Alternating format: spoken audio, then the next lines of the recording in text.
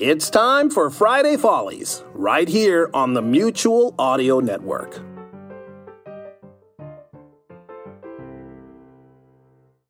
The following audio drama is rated PG for parental guidance. Strong themes and coarse language may apply. Comedy Forecast is the official podcast of the planet Uranus. The planet Uranus. It just orbits our sun, minding its own business, not seeming to mind all of your infantile jokes and puns about its name. But it has a long memory, and nothing to do but plan its revenge. The planet Uranus. The Comedy Forecast Network. Let's dog-ear this for now. This is Comedy Forecast, episode 658. HaartteStoppers. The Clueless Shadow. Comedy Forecast is powered by its patrons. For as little as $1, you can support the show and get episodes before they're released to everyone else. Just search on Patreon for Comedy Forecast, all one word with the number 4. Thank you.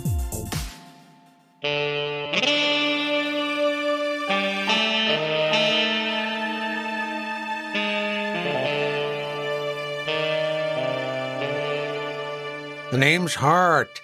Detective Hart. 2 A's, 2 T's. Spell it right. Say it right. I was on my way into the home of one Lydia and Oliver Marks Monson. Although I guess that actually makes it the home of 2. But that's not the point. The point is, it wasn't a social visit. This concerned a murder. Really? Oh, that's right, and for some reason I had agreed to allow Danny Hillcrest... Hi, Danny Hillcrest here. ...to shadow me for a night, to get a feel for what it's like to be a private eye. It's my New Year's resolution goal, to try newly things that are new. This is a case I think I'm going to call the Clueless Shadow. Now listen up, Hillcrest. When you walk into this house, you're going to be entering a pretty gruesome scene. Why? Oh, do they have paisley wallpaper and a plaid ceiling too? I keep telling you, the office was already decorated that way when I rented it. The building owner won't let me pay attention. There's been a murder. Lydia Marks Monson is dead. Oh, that sounds serious. When I entered the house, Officer Burroughs was on the phone to headquarters, and Oliver Marks Monson was crying like a cat whose wife had just been shot. He was being comforted by a woman I didn't recognize. Oh, and there was a dead body, too. That's pretty important to mention, isn't it? Yeah, get back to me with that info as soon as possible, all right? Oh, and get someone from the coroner's office down here. This body isn't getting any fresher. See, that sensitivity training is finally paying off, Burroughs. Wow, as I live and breathe, it's the famous Detective Hart. You know that's Hart. 2 A's, 2 T's. Spell it Look, right. I'm a bit busy right now, Hart. What with a murder and all? How do you know it's a murder, Mr. Policeman? Hey, sorry, Sonny. No one under 16 admitted to this crime scene, all right? I love it. What happened, Burroughs? You know what? You're the detective. You figure it out. What now, Detective Hart? Are you going to hotly grill the suspects? Do you have a favorite recipe? What wine do they pair with? Look, kid, are you sure you don't want to shadow Officer Burroughs instead? No way. You're the one with the hugely big reputation in middling fare. I'm sure. And by watching you, I can explain to people that it's just not true. I'm going this way, Hillcrest. Why don't you go over there and count the number of leaves on that ficus tree? Will that help? Oh, yeah. It'll help me a lot. Okay. 1, 2, 3... Did I count that? I decided to speak with the distraught husband first. There, Oliver. It's all right. Things like this happen all the time. Well, that may be the case in the big city, Miss... Emmy Ash. Oh, Pleased to meet you. I'll be over there if you need me, Oliver. Mr. Marks Monson? Yes, that's right. What can I do for you? Confess! What? I didn't do anything. Oh, you're good. So why don't you just tell me what happened? As I already explained to the officer, I came home with Emmy, Miss Ash, and we found Lydia dead as a doornail? Yes. Pull yourself together, man. I mean, what'll your wife think? For some reason, Oliver Marks Monson didn't feel like talking anymore. So I decided to turn my attention to the other woman in the room. The one that could still talk, that is. Miss Emma Ash. But much to my dismay, she was already speaking with Danny. And who made King Kong king anyway? I seem to thoughtfully remember that Prince Charlie the Much Elder was next in line. You are a very strange imp, aren't you? Excuse me, Miss Ash. May I speak with my shadow for a minute? Please do. Hillcrest, what are you doing? I thought I told you to stay out of the way. I was. But Miss Ash was also in the similarly same place as the ficus. Well, you stay here while I talk to her. Are we clear? No, I can't see through either of us. Just stay put. I wanted to ask Miss Ash a few questions. How's that? Sorry, force of habit. Now, Mr. Marks Monson over there says that you and he came into the house and found the dead body. Yes, that's true. It's such a tragedy. Hold on. Why were you two coming home together? Were you having an affair? And if so, is that a done deal? If not, here's my card. Oh, thank you. I'm a friend of theirs from Pleasant View. They moved to Midling Fair when they got married a few years ago. I haven't had a chance to visit them since, but they arranged for me to come and spend the weekend. It was going to be a grand time. First, an exciting visit to the Midling Fair bingo parlor and fish hatchery. Then we were going to dash over to the Midling Fair. As she rattled off her itinerary, I suddenly remembered where I'd heard the name Lydia Marks Monson before. She was the head of the Midling Fair Tourism Bureau. Not an easy task in this one-horse town. Anyway, my train arrived late. I called Oliver at his office. He came and picked me up. We arrived here and found... Oh, if only we had arrived here sooner, we might have been able to prevent this catastrophe. Maybe not.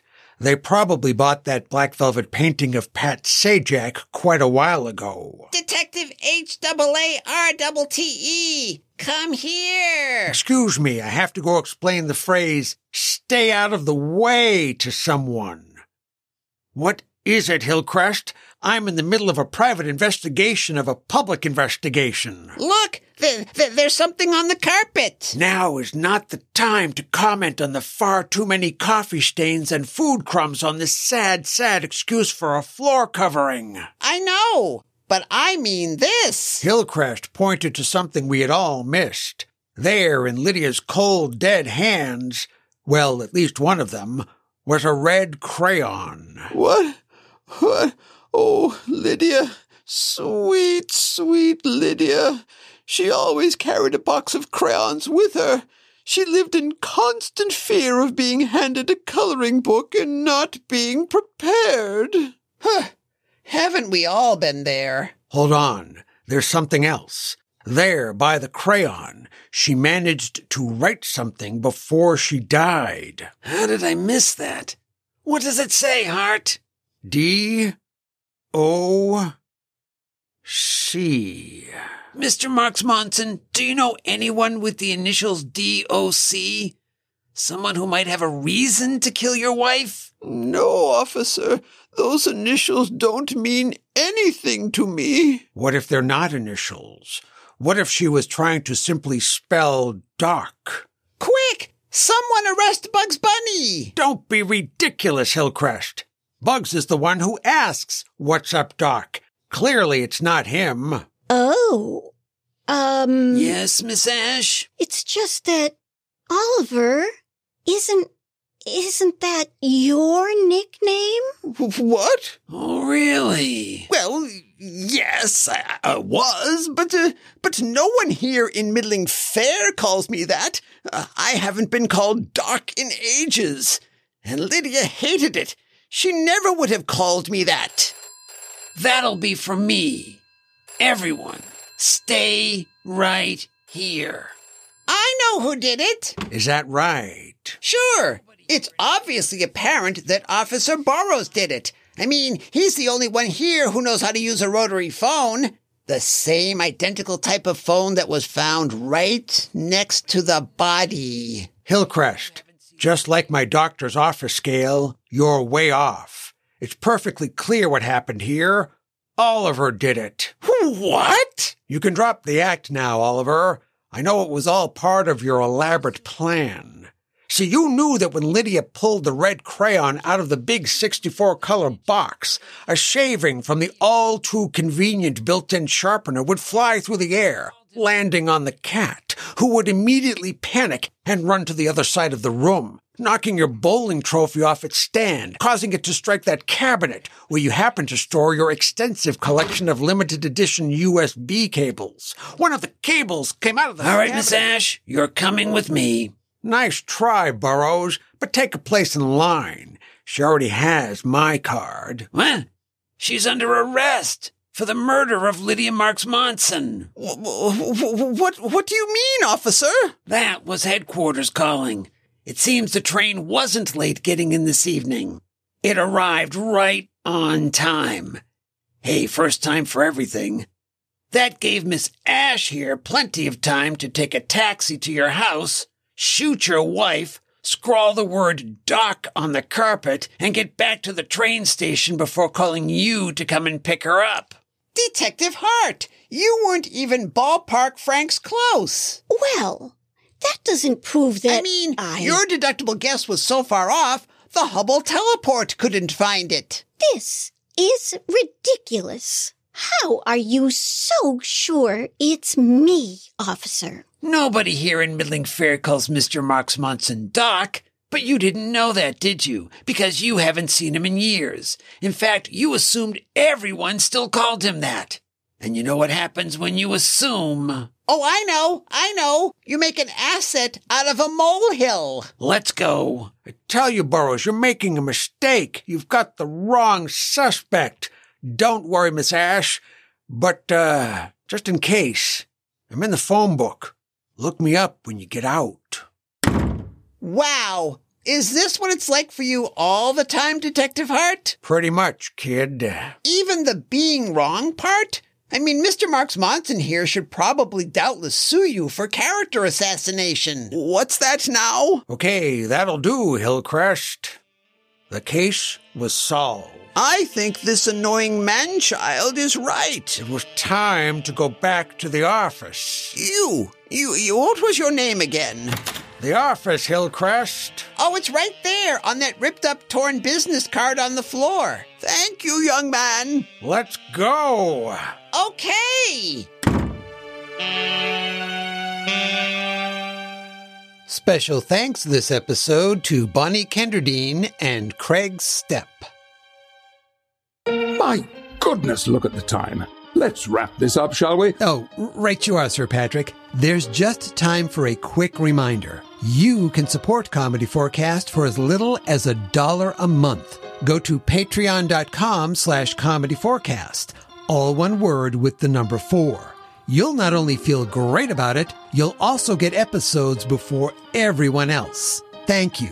Comedy Forecast Patreon patrons do truly rock. As always, this is Sir Patrick Stewart. And I'm Clinton. Saying, that's it. We're done. Bye-bye.